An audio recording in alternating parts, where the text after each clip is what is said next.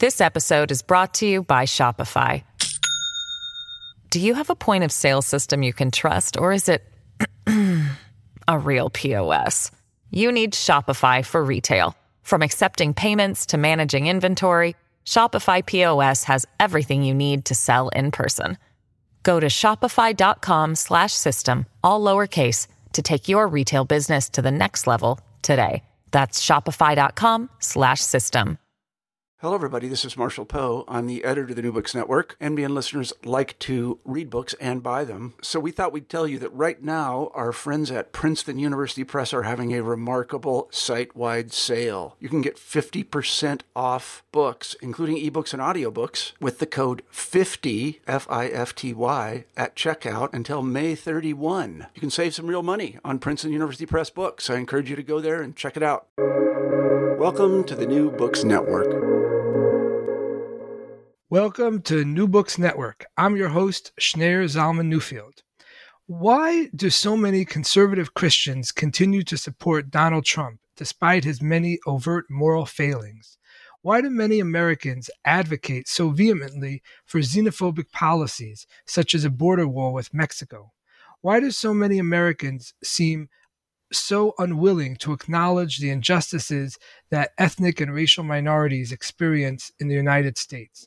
Why do a sizable proportion of Americans continue to oppose women's equality in the workplace and in the home?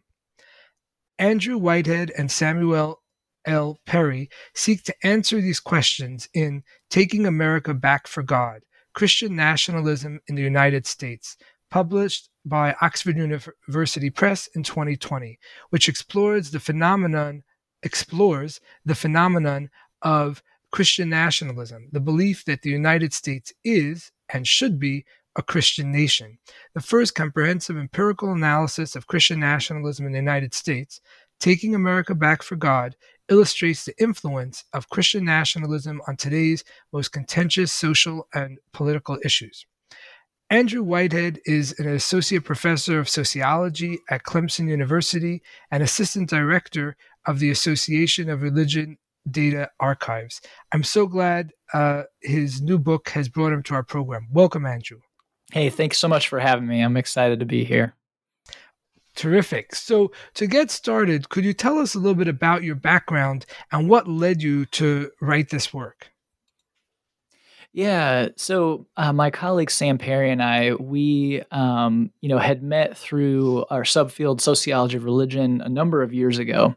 And we started working together. And then at one point, I was really interested in this idea of, this view of the U.S. as a Christian nation, or explicitly Christian. Does that influence how Americans see their social worlds, see different political issues? And we looked at we wrote one paper together and looked at just one topic, probably back in 2013 or 2014. And how we measured Christian nationalism then, it was a very strong predictor of how Americans viewed same-sex unions, which was before the 2015 Obergefell and Hodges decision. And so we wrote that paper, and then we thought, well, I wonder if this what we call a cultural framework of Christian nationalism, I wonder if it affects Americans' views towards other issues. So we started looking at racial attitudes, and it was really strong there. And we started writing a series of papers looking at all these kind of hot button social issues. And sure enough, how Americans conceptualized the Christian heritage of the United States, whether they rejected it or accepted it and embraced it, was a really powerful predictor of their attitudes towards, all these different things. And so we got to the point after, 5 or 6 papers where, we thought, this probably needs to be a book where we can kind of put it all together in one spot and write it for a much wider audience, since, with journals and their paywalls, it's difficult to reach a wide audience. Because we saw it was so influential. And so we gathered some new data and wrote the book, in 2017. I kind of started it, and then Sam came on and we, finished it kind of during the Trump presidency. But it was after the 2016 election when we got some new data that we really saw how powerful it was in explaining Trump winning in 2016 and Americans continuing to support him. And And so that was where it really kind of took hold of our imaginations. And then too, as our work kind of gained, some presence in the public sphere, people started really realizing too, that it isn't even about, if somebody's religious or their politics, but, in the overlap of those, how they think their religion or Christianity, what role it should play in our social and civil society, that is something different and really powerful. And so that's kind of a bit of the journey, I think, for us professionally that brought us to write this book. Right. And so when you use the term Christian nationalism, what exactly are you referring to?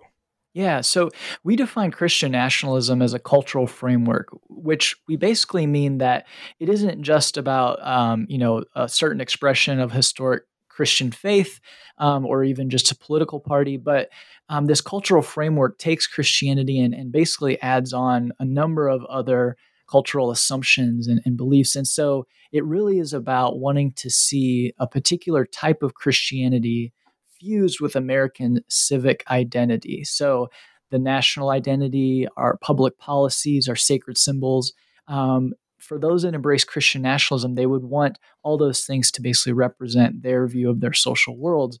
And what we find is that within this cultural framework come assumptions of white supremacy, and patriarchy and militarism and acceptance of violence and all these other parts. And so it really is about a culture and a cultural viewpoint rather than any sort of, religious faith on its own. It really wants to see a particular social world embodied in kind of their views of how it should lay out. Right. And in the book, you talk about 4 orientations towards Christian nationalism: the rejectors, resistors, accommodators, and ambassadors. What do each of those orientations, how do they operate exactly? Yeah, it's a great question. So when we measure Christian nationalism, we ask respondents and all across the U.S. 6 different questions that have to do with how they think Christianity should reflect or be reflected in the public sphere. So we might ask, should the federal government declare the U.S. a Christian nation? Should it advocate Christian values? Is the U.S. Part of God's plan for the world? And to the degree that they strongly agree or down the line strongly disagree with those questions, we're able to assign a point value to each answer and then add those together to create a scale that ranges from 0 to 24. And so somebody that strongly agrees with all of our questions about Christianity should be really privileged in the public sphere would score a 24. And then somebody who strongly disagrees with all of those would be a 0 on that scale. And what we find is that Americans are spread all across this spectrum, with many Americans in the middle. So it really does, if you can imagine a bell curve in your mind, it really does look like that and follow that, with most Americans somewhere in the middle. And so this is important because, talking about Christian nationalism, it isn't an either or binary, right? Somebody is a Christian nationalist or they're not. What we find is that for many Americans, there are some that strongly embrace it. We might call them Christian nationalists, but most Americans might be, somewhat have some of an affinity towards that idea. Others might kind of resist it or reject it. And so we see Americans spread all across this scale. So what we did in the book to kind of ease talking about Christian nationalism and its importance in American society is to, look at 4 different orientations, and they kind of align with different parts of that scale. So if we're looking at that scale in the, the very upper reaches of that scale, we call those Americans ambassadors. So they're the ones that strongly embrace Christian nationalism. They see it as an important and central part of America, American identity, that we are a Christian nation, we should be and should continue to be, and that Christianity should be privileged above all other faiths, all other political persuasions. They're the ambassadors. Then we have, if you move down the scale, accommodators. And so they range from the very middle of the scale up to about a quarter of the way on that upper end.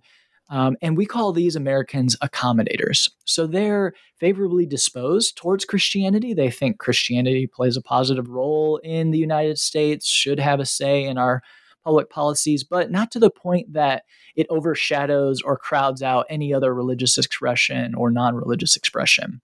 So they tend to be a little bit more ecumenical and open towards everybody being able to live and operate in the U.S. But, when it comes down to it, if we're going to say a prayer on a Friday night before a football game in the South, right, it's going to be a Christian prayer in their book. So those we call accommodators. Now, once we move kind of to the lower half of the scale, so from the middle, the mean, down to a quarter way through the lower half of the scale, we call these Americans resistors. And so resistors are those that they're kind of a mirror image of accommodators, actually, where they're kind of undecided, but they lean towards opposition of any sort of privileging of Christianity in the United States civil society. So they're resistant to this idea that, we should be distinctively Christian. But, they might see and want, there to be some openness with how Christianity is expressed, but it makes them uneasy.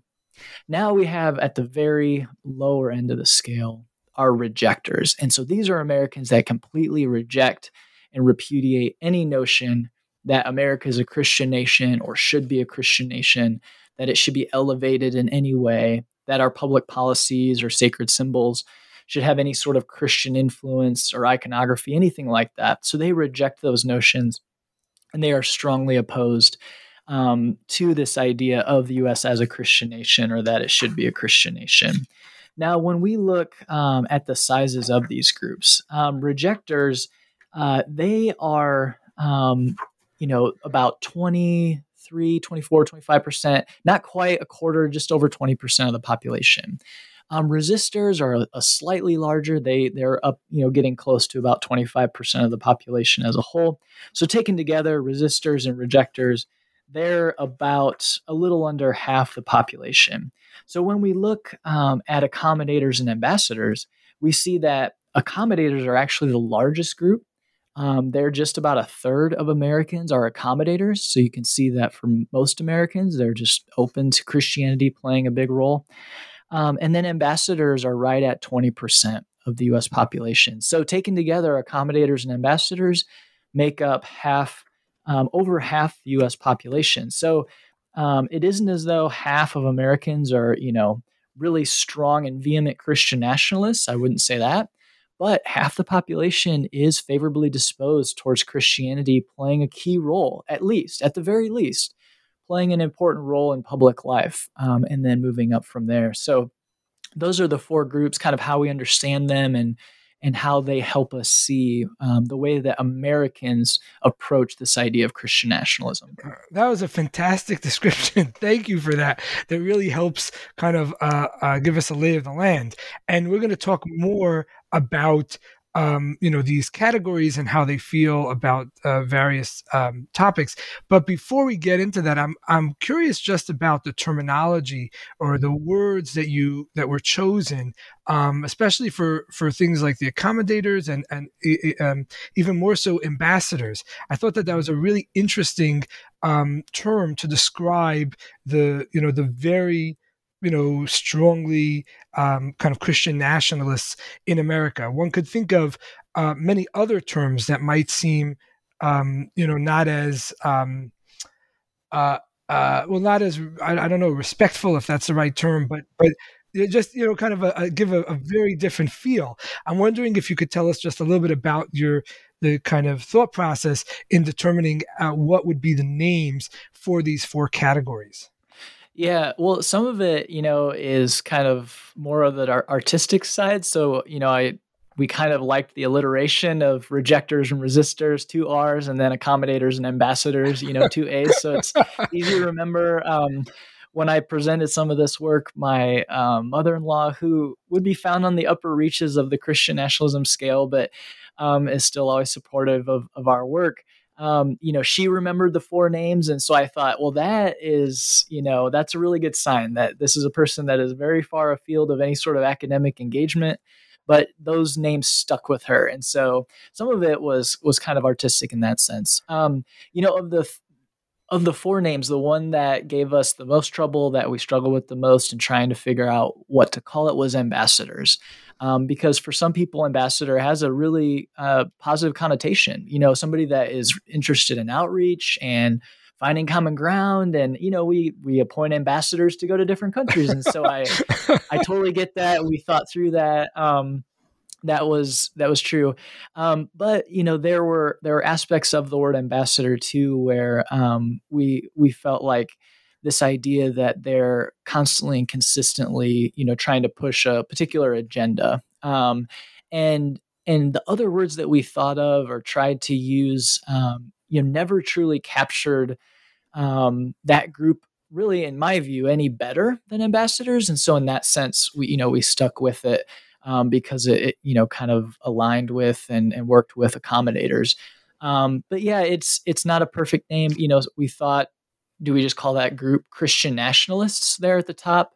But in that sense too, I think, that group there's a little bit too much variation even within that group to say that those are all Christian nationalists. And then at the end of the day, what we're really interested in is not so much labeling these groups, because the names are really technically just heuristic devices. Like there's no underlying statistical methodology that, said there are four groups, even though we find there are differences between all the groups. And a lot of our, work kind of at the back of the book for those that enjoy statistical modeling. But really just descriptive to help us make sense of this scale. And really what we're writing the book about is Christian nationalism, not a particular group, but really the fact that even if you reject it, that tells us a lot about you. So we don't just want to study those that embrace it, but those that reject it or maybe resist it and don't reject it wholeheartedly. There are interesting differences even between those groups. And so in that sense, it really is kind of the underlying variation across that whole continuum that is to us most interesting and most defensible. And then the names of the groups kind of help as we talk about them with others. So I guess that would be my my defense. If not perfect, that's kind of where we ended up. I don't think any defense is necessary. I think it's just a really interesting thing how scholars end up naming things. But it does lead to another kind of a broader question about your approach as a scholar to this topic. And I think again, the names are kind of a window onto this issue, which is that you're writing about Christian nationalism, and in the era of Trump and all of the tragedies and trauma that is going on in the country around this time, and so it's easy, let's say, for someone to take a kind of a harsh attitude towards these people that they may disagree with and on very, very profound and basic things about, human rights, racial justice and equality and gender equality and, all these other things. And at the same time, and you mentioned your mother-in-law, not to pick on her, but I think it's really interesting. No, really, because to be honest, I had a similar situation as someone who writes about the ultra-Orthodox Jewish community, and I wrote a book about it, and the book was primarily about people who leave it, but I also, in the process, ended up, spending a lot of time describing the community itself. And I really struggled for many years with how to both describe it as accurately as possible without it feeling like my descriptions themselves were a kind of attack on the community. And I feel like your book, actually one of the many merits of your book is that it's very explicit, it's very clear and forthright about, what Christian nationalists believe, which many Americans, as well as others, would find, abhorrent. But at the same time, it seems to be sort of dispassionate in a way. And I'm wondering if you could talk about, how you achieved that or how you thought about this kind of balancing act. Yeah, that's a great point. And two, just kind of the solidarity of the struggle as academics trying to faithfully tell the truth about something that you're looking at and the methodologies that, different different academics take to answer these questions. But then also trying to be, respectful of people and their stories and their viewpoints, even though we may disagree. And so we know too, nobody is truly, on the outside. We're all a part of these social worlds that we're interested in examining. And so we're never truly objective social observers. And so I think a part of what some might say was, could be a weakness, but for us, I hope, it turned out to be a strength. At least for me, I'll speak for myself, coming from, an area of the country in the United States and from a faith tradition that was kind of steeped in Christian nationalism. So growing up with that and being around these people and two, it was kind of the unquestioned reality, kind of allowed me, to know these people and to not only know kind of what they think and believe, but also to know their humanity, even if there are very, real disagreements that I have with how they see the world or political, desires or whatever else, to still see their humanity, which sometimes when you're too far removed, that can be a difficult thing. And so when we were writing the book, and for me, having come from and have a history with faith traditions that kind of embrace Christian nationalism, I also saw that, we can't misrepresent or think that the faith tradition itself is and only is Christian nationalism. There are people and institutions and organizations within, let's say, conservative Christianity or evangelical Protestantism that resist and reject Christian nationalism. And so that kind of helps too, that they aren't one and the same. And then finally, I think for me, just wanting to tell the truth and kind of throw the mirror up and say, this is kind of where we're at. Whether we like it or not, this is what, is being associated with Christian nationalism and this faith tradition. And if, those that hold this faith tradition and maybe believe the Bible and the fact that, in some expressions of Christianity, loving others and enemies and refugees and immigrants and all these things that some expressions of Christianity say, and then Christian nationalism is something really diametrically opposed to those, trying to think through, well, what does that mean? What are the implications of those? And so I think those parts were helpful in telling the truth about this, but also recognizing that if we want to push towards a more just society for everybody, only demonizing them or saying that they're irredeemably, lost, I don't think that's going to help. Now, there's a lot of other hurdles in the way, so I don't want to have rose, tinted glasses about it. But one example is with the January 6th insurrection. That was a moment where it's sad it got to that point, but that was a moment where people that probably might have been more inclined to ignore us, that, hey, Christian nationalism is a huge issue, then they were more willing to hear us. And so it's sad it got to where we had an attack on the Capitol and people died. But it does mean now that there are conversations that are happening, and hopefully will continue to happen. And so, yeah, I hope that continues to be a part of it, and that we're equipping people to think through the implications and disentangle whether, it's Christianity or in other nations, other religions get conscripted into a nationalistic impulse. And so it isn't just Christianity, but it's an issue that religious people, whatever their religious tradition, have to contend with. And so, yeah, I think those conversations are key to have a pluralistic democratic society where all can flourish and nobody is, privileged, over and above everybody else. So. Right. Absolutely. Speaking of the humanity of the people you're analyzing, let's talk a little bit more about the demographics of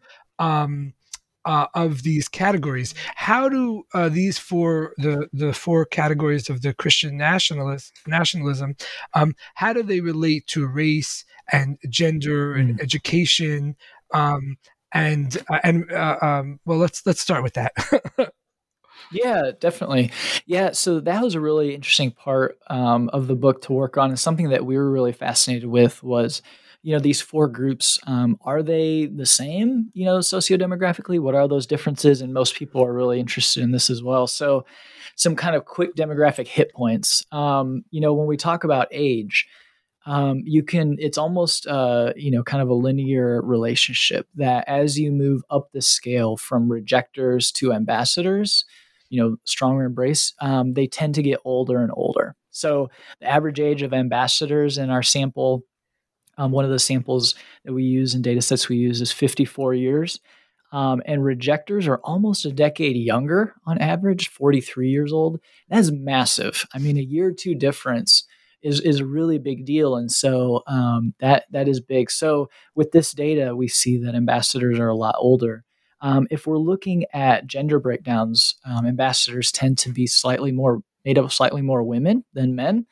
And if we're looking at race, wait, sorry, just one second. Sorry, just to go over that, you said that in terms of the gender, ambassadors tend to be more female.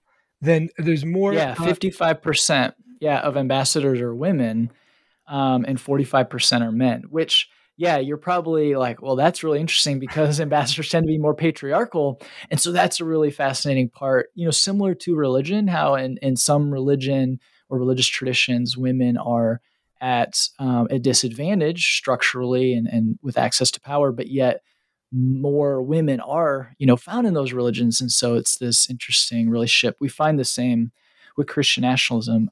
If we're talking about race, ambassadors tend to be slightly more white, about 70% are white, but 11% are Black, a little over 11% are Hispanic in our sample. And so it isn't as though it's just white people embracing it. If we look at the overall sample, it's about equally spread across those racial and ethnic categories. Now, what we're finding in more recent research, we don't pull this thread as much in the book, but that as Black Americans embrace Christian nationalism, it works differently in that group than it does in white America. Most likely because of their very different historical experiences in the U.S. I mean, saying it's a Christian nation and you being white is very different than, let's say a Frederick Douglass or Martin Luther King Jr. saying that this is a Christian nation and should thus treat everybody equally and with dignity, like they say the Gospels or Jesus would. So very different relationships there overall. And then as we look at education or income, it's somewhat what you might predict, where more education, you tend to be more likely to be a rejector or resistor, and with income, slightly the same as well, those things. So with social class, you tend to not be as found on the highest ends of ambassadors, but more likely to be accommodators or resistors or rejectors. So that's some of the kind of socio-demographics that we see associated with each of these groups. Right. And in terms of the political affiliation, how does that correlate with these four categories? Yeah, great question. So it is somewhat of as you would expect. So if you're an ambassador, you're pretty likely to be a Republican. So when we're looking just at political party, a little over half of ambassadors are Republicans, which 55% are Republicans. That's a lot. It's true. But that's 45% that aren't. 25% of those are independents. A little over 20% are Democrats. And so it isn't just, again, striking down, the lines of political party, but there's something about Christian nationalism that, again, cuts across religious tradition, cuts across political party, that you're going to find people on either end of the political spectrum embracing Christian nationalism, and it's going to push them in similar directions to where, maybe we'll talk more about this in a bit, but if you have a Republican and a Democrat that are ambassadors, they're going to look more similar than a Republican who's an ambassador and a Republican that's a rejector of Christian nationalism. So Christian nationalism is very powerful even within these kind of standard socio-demographic groups that we use to understand the social world. We really, too, in addition to politics, in addition to private religion, we need to be thinking about people's views towards public expressions of religion like Christian nationalism. Right. And in terms of the the state of residence, where do the different categories end up residing in the country? Yeah, so we find that they're found. All four groups are found in all kind of four, the main census regions. You're most likely to find ambassadors, in the South and Midwest to an extent. So many of them are found in those areas. But you're going to find, even in the Northeast and the West, you're going to find ambassadors just at a little bit smaller numbers. And then what's fascinating too is, in our models where we're trying to predict a particular attitude towards, any type of social issue you can think of, we'll account for, where people are from, what region of the country. We'll add that in our models. We'll hold that constant. And what we find is that even if they're in the South or the Northeast or the West, if they're an ambassador, that is going to tell us a lot about how they might view a particular political or social issue. And so we see, these groups are spread all across the U.S. This episode is brought to you by Shopify. Do you have a point of sale system you can trust, or is it a real POS? You need Shopify for retail. From accepting payments to managing inventory, Shopify POS has everything you need to sell in person. Go to shopify.com/system, all lowercase, to take your retail business to the next level today. That's shopify.com/system. Yeah, I think I remember when reading your book being absolutely fascinated at how complex and varied these four categories were, and that it wasn't a nice, neat, divide between these different groups. Of course, the women are not going to be in the ambassador category, as you said. The Christian nationalists are very patriarchal. Women, of course, would oppose that out of their own understanding of their self-interest. Well, not exactly. Often doesn't work out that way. And even having, as you said, Black and Latino members who are part of ambassadors or accommodators really helps kind of explode the neat narrative that I think a lot of people have of who would be in the Christian nationalist camp. Right. Yeah. That was the fun part too, is trying to, explore and make that case that, with understanding Christian nationalism, it really isn't as though you can say, well, if we account for gender or politics or, their view of the Bible, then that's going to tell us everything we need to know. We were excited to be able to kind of pull those threads and show, no, there are relationships here, but it's something even outside of these kind of common measures of religion or how we understand religion operating or politics operating in our social worlds.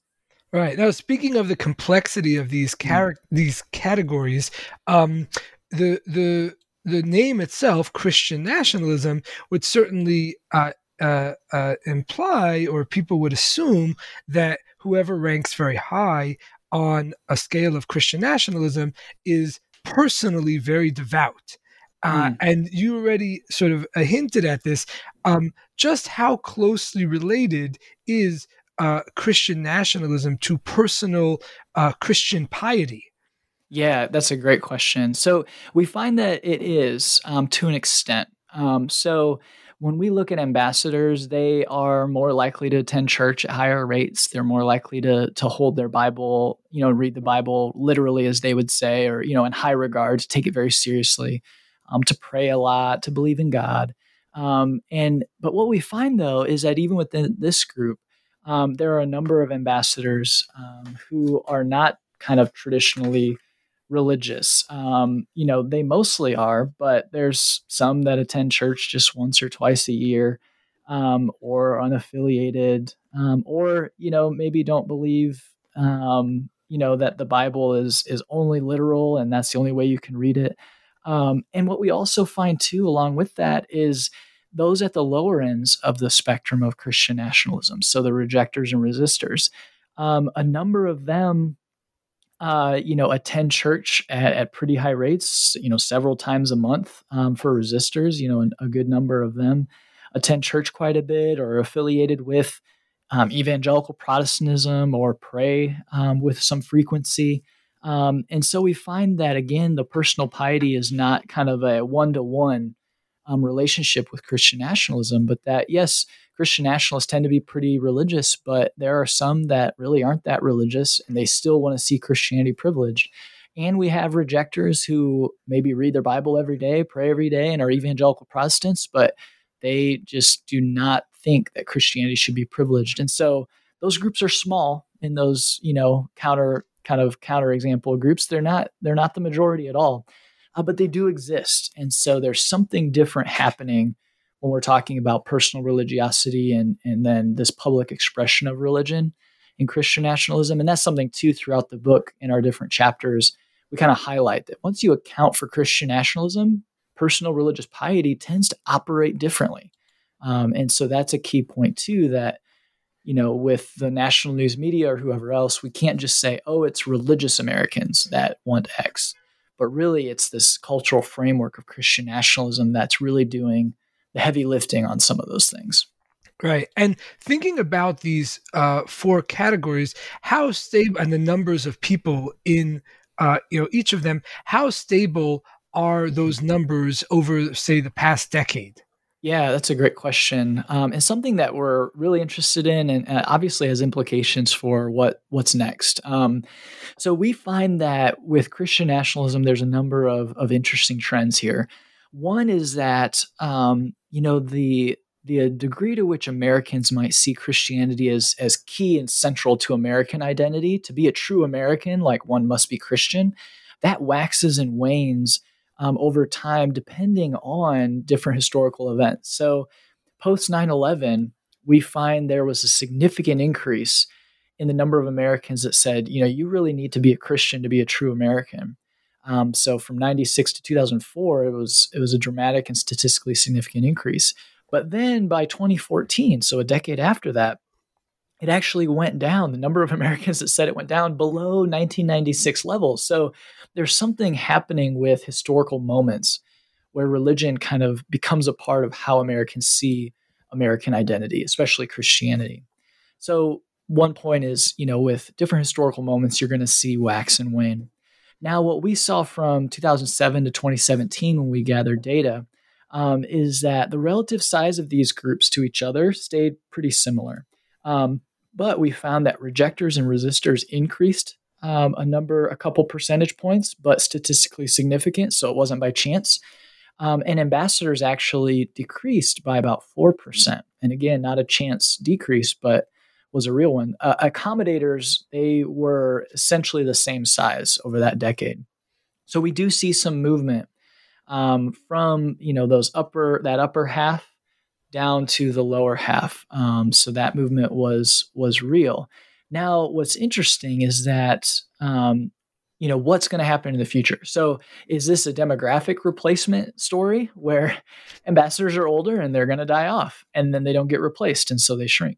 Or as people age, are they more likely to start becoming ambassadors to where there's going to be a replacement there to where it won't shrink as much? So that has yet to be seen. We still need to gather data over the next decade, really, to be able to start to see some of these trends. But what we would argue, too, is that the way that Christian nationalism works with creating these strong boundaries around us and them, and that it is about protecting the privilege and power of this group, it tends to be white, natural-born citizens that are kind of politically and conservatively Christian. As even if they shrink, this identity to them will only become more salient.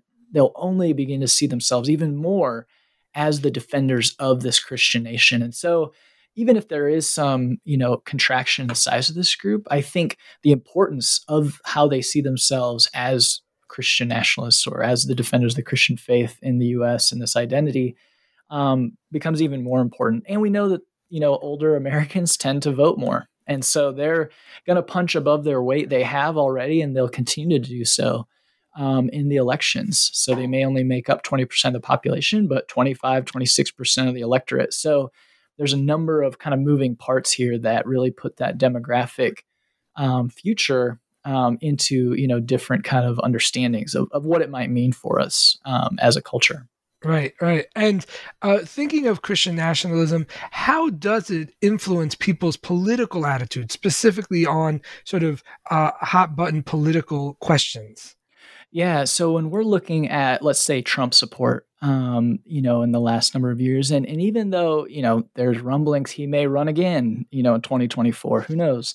But we know that there are a number of stories you see every single day in national newspapers of is this Trump's party, right? Has the Republican Party become Trump's party? So Trump support is still going to be a key aspect of understanding, especially the right, but I think politics in the US. And so we find that Christian nationalism is strongly associated with support for Trump because as some historians have made the case and shown us too, that this idea of a Christian nation, of kind of this masculine militant ideal of going out and taking what's ours and not apologizing. And all of these things are kind of a key aspect. And to him, or to these people, Trump was kind of this perfect representation of it. And that is devoid of any sort of individual or personal kind of idea of being personally religious or pious. They don't really care about that. What they want is somebody who will defend their rights in the public sphere. And Trump, they saw, was that person. And he was happy to use the political and religious rhetoric that other Republican presidents have used in the past.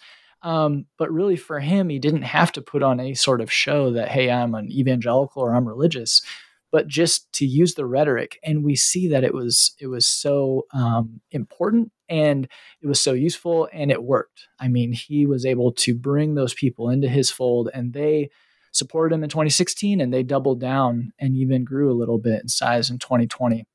And so as we look at politics in the U.S., affiliation with that religious right or the political right, is key with Christian nationalism. And then a number of, other hot button issues where we were talking about within the news today, transgender rights and bills.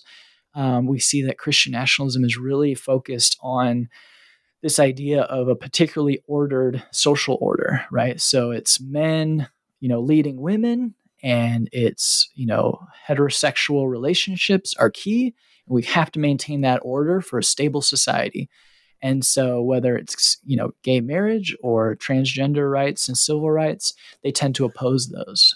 As we look at voting bills, there's a raft of voting restriction laws being passed. We're gathering data now. My colleague Sam Perry is gathering data where he's showing Christian nationalism is strongly associated with a desire to restrict voting rights, to believe that voter suppression isn't a real thing, that we need to limit the vote to the people that really truly know, right? Kind of in air quotes, really truly know what it means to be an American. And so really that's about minorities being excluded when it comes down to it. And so as you look at police violence towards minorities, with the Derek Chauvin trial and guilty, him being found guilty, which, up until the last moment, people weren't even sure if a video of him kneeling on the neck of George Floyd was going to be enough to convict him, which tells us something about our society. And we see when we ask Americans about police violence towards African Americans, Christian nationalism is associated with being much more likely to say that, there's no excess violence towards Black Americans, that in some ways they may deserve more of the violence because they're inherently more violent. So really kind of, they're really racist views towards Black Americans. So again, this orientation towards creating boundaries around what it means to be a true American and being white. So across a number of those issues, we see that Christian nationalism is a key explanatory variable in understanding why Americans who might be really religious would then also be much more likely to endorse violence towards another group or whatever else. So it hits on a number of those, and we kind of outline a number of those throughout the book as well. Right. And you mentioned in the book about the fact that people who score high on Christian nationalism are very much opposed to abortion rights, as well as kind of Muslims in general. And although obviously both of those things are very disturbing, it seems to me that within a kind of conservative Christian mindset, it's possible to understand why they would feel that way. But one thing that jumped out at me is you also talk about gun rights and how people that score high on Christian nationalism are also very much in favor of gun rights. And I wondered if there was something about that as well, where there was a kind of a clear connection between conservative Christian, I don't know, ethics or belief, understanding that would lead someone to be very supportive of individual personal gun rights, or if this was an example of a kind of general support for a certain political party or orientation that wasn't sort of directly connected to Christian beliefs or ideology. Conservative Christian. Yeah, no, that's a great question. And I think, there on the surface, I think you could tend to say the latter. Well, it's just a part of this kind of overarching constellation of views and beliefs that they're just signed on with altogether. But as we started to research this and talk to Americans and then the leaders, right, religious and political leaders, and how they talked, we saw that there really is a part of this idea of a Christian nation that is tied into this idea of bearing arms and being willing and able, if necessary, to enact violence and with firearms if necessary. So they would say, a number of different ways to explain this. Christian nationalists or Americans who embrace Christian nationalism are more likely to view the founding documents as inspired. And so the Second Amendment in their minds is God ordained, like it was given by the Christian God that you should be able to bear arms against tyranny and, all of those things to defend your liberty.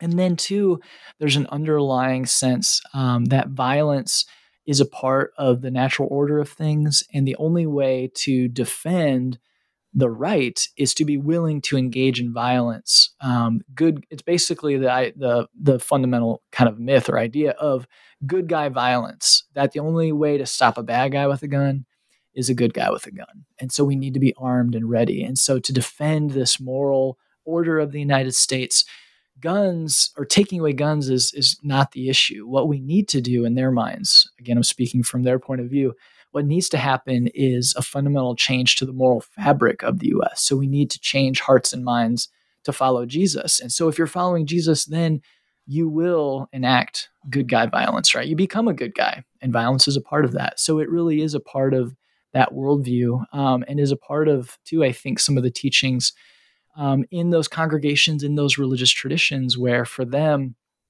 to be kind of blunt about it, Jesus came the first time to die, but he's going to come a second time to destroy. So they read Revelation in a very particular framework of a conquering, killing, king in their mind, and very masculine and ready to enact violence. And so it really is a part of this religious and political kind of ideology and theology, a political theology. Really, violence is a part of that, and guns are a key aspect of it. Wow. One thing that you talk about in the book is how Christian nationalism could be quite different compared to people's personal religious practice, people who are personally religious, in terms of their attitude towards immigrants. How does that shake out? Yeah, that's a wonderful question, and something too that throughout the book on a number of these issues we find over and over. So speaking of attitudes towards immigrants specifically, if we were to, let's say, ask Americans, should immigrants be allowed to come here? Are they good for the country? Those types of questions. And then if we were to account for their, respondents' age, gender, race, all of those things, and then just look at, well, how often do they attend church, for instance? What we would find is that Americans that attend church more often are more likely to oppose immigration. They don't want immigrants to come here, right? So the story there becomes, well, I guess religious people are xenophobic, right? And it makes sense. That's what we see in the data. But what we found is that once you account for Christian nationalism, once we include that in our models alongside attendance and alongside those demographic variables, what we find is that Christian nationalism, that's what's strongly associated with xenophobia.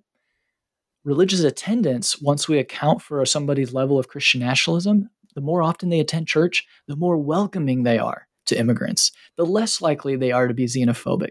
So what that tells us is that because people who embrace Christian nationalism attend church more often, those relationships get kind of muddled if we just look at religious attendance, right? We're seeing that, the more religious people are, the more xenophobic they are. Well, what's really happening is those people tend to be more Christian nationalist. And once we account for that, you're left with people that are religious but reject Christian nationalism. And those religious people are very welcoming. And so again, it isn't the religious attendance per se. It's this cultural framework around conservative Christianity. It's found mostly in those spaces. This Christian nationalism, that's what is making people xenophobic. And so, again, just trying to provide a little bit more precision that it isn't just religiosity or religion, but that it's this desire to see Christianity privileged in the public sphere. That's what's associated with higher levels of xenophobia overall. Right. And given all that you talk about in the book in terms of the focus of Christian nationalists on the acquisition and the use of power for their particular religious nationalist agenda, is Christian nationalism a threat to American democratic society? Yeah, I think that it is. I think it's a pure and real threat, and really nothing can make this more clear than January 6th. So Christian nationalism isn't the only story in what happened at the insurrection, but I think it is a key one. We really can't understand the insurrection without taking into account Christian nationalism alongside other things. So I would never say it's the only explanation. But the fact that we saw people there in their own words as they're recording themselves saying, we got to take this country back. We've got to do what's right. We can't stand here any longer and allow the globalists, the secularists, the communists to take over our Christian nation. We have pastors, videos of pastors there saying, I may get fired as a pastor, but at some point I've got to defend this country and its Christian heritage. And so to us, that is as clear a story of why Christian nationalism is a threat to a pluralistic democratic society, because they are willing to not only believe the lie that a democratically elected president, should then be able to take office. And they're saying that Trump, had the election stolen from him. But even if they thought that the election was, fairly won by President Biden, which it was, but even if they held that true, in their minds, democracy itself would then be in the way of keeping and maintaining, in their view, this Christian nation, which again is wrapped up with white supremacy and all of these other things. And so, yeah, to the extent that democratic society or democratic voting process gets in the way, they're willing to cast that aside and really embrace an authoritarian leader like Trump. I mean, before Trump even won the first time, he never said that he would respect the outcome. He said he'd have to see. And for them, they're fine with that. There's a very authoritarian aspect to what they see is if they believe God has ordained a particular future for the U.S., then what is to stand in their way? It legitimates any outcome in their minds as what should happen. And again, a democratic process shouldn't hold that back. And so, yeah, in that sense, I think it's a pure threat to a pluralistic democratic society. Given that that's the case, are there things that can be done to combat this threat to American democracy? And if so, what are those kinds of things? Yeah, I think, there's two things I would say. One is more short-term and one is long-term. The short-term is Americans that are interested in a democratic, pluralistic society should defend the right to vote for every American. And so these laws that are being passed, voting restrictions and limiting really what becomes access for minorities to the voting process should be opposed in all different ways. And if passed, then working towards getting the vote out in those communities and allowing, everybody to have an equal say. I think that's the short-term kind of, in the ER, what do we focus on first? It's got to be that. I think in the long term, because this takes such a long time, we can't focus on it because the laws will be passed and things could get worse. But in the long term, I think then it's a question of, especially within white Christian spaces, them wrestling with Christian nationalism and the Christian nationalism in their midst, because it is most prevalent in those spaces. And so pastors and priests and religious leaders are going to have the tough conversations with their congregants about the proper role of patriotism versus nationalism, and how Christians should interact with other religious faiths and within a democracy, those types of things. And they're going to lose people right out the doors. But I think that wrestling has to happen long term for them to disentangle, again, a Christian faith from Christian nationalism. And that'll be very difficult. In talking with one white pastor who'd been pastoring for a couple decades, he said, he personally was a rejecter, but in how he pastored, he said he was essentially an accommodator, where he's kind of allowing people that, he would never bring it up, didn't want to rock the boat, but just kind of saying, whatever they believed, kind of accommodating those views and saying, yeah, Christianity should play a role, or, maybe even be privileged, all those things. And he could see now how dangerous that is, because it's when we make space, for that, I think, as a society, then the extremism can really pop up and become more mainstream, which I think in some ways it has. So short term, I think looking and supporting those organizations and people that are trying to defend the right to vote, and then long term, encouraging and equipping and trying to be, help as many ways as possible white Christians, especially, to really wrestle with Christian nationalism within their congregations. I think those are the key points. Right. And speaking of the kind of conversations and the situation within within Christian spaces, what has been the impact of Christian nationalism on American Christianity itself? Has this been a positive development, not in terms morally, but just in terms of sort of demographically, in terms of growing churches, in terms of the dynamics within churches?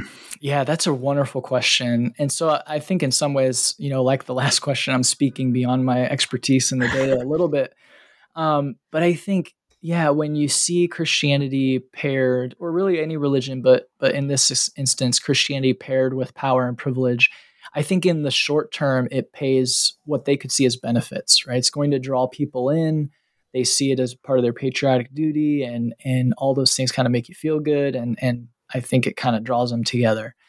But I think in the long term, it is a negative, where they're kind of abdicating any sort of prophetic witness to the state, right? And so they have to baptize, or they have to consecrate everything that happens as, yes, this is what God would want. And I think obviously that's untenable over time. And so I think there are theologians that have been saying and continue to say that, while it might be easier to accommodate this kind of syncretism of nationalism and Christianity, in the long term, we're abdicating what they view in their minds. They're abdicating some of these parts of their faith that are key, that it's a global faith, that just because you're American doesn't make you more Christian or a better Christian. But I think for many Americans, that is kind of the assumption, that to be American is to be Christian, and to be Christian because God favors America then is to be American. And so that, I think, is very dangerous. So in some ways, I think it probably did benefit a little bit, getting cozy to power. But in the long term, I think some of those, I guess you could say, those things are coming home to roost now. And there's some issues that they're seeing that have to be addressed. Right. All right. Well, last question. Yeah. Just thinking beyond the book that we've been discussing, could you tell us a little bit about a new project that you're currently working on?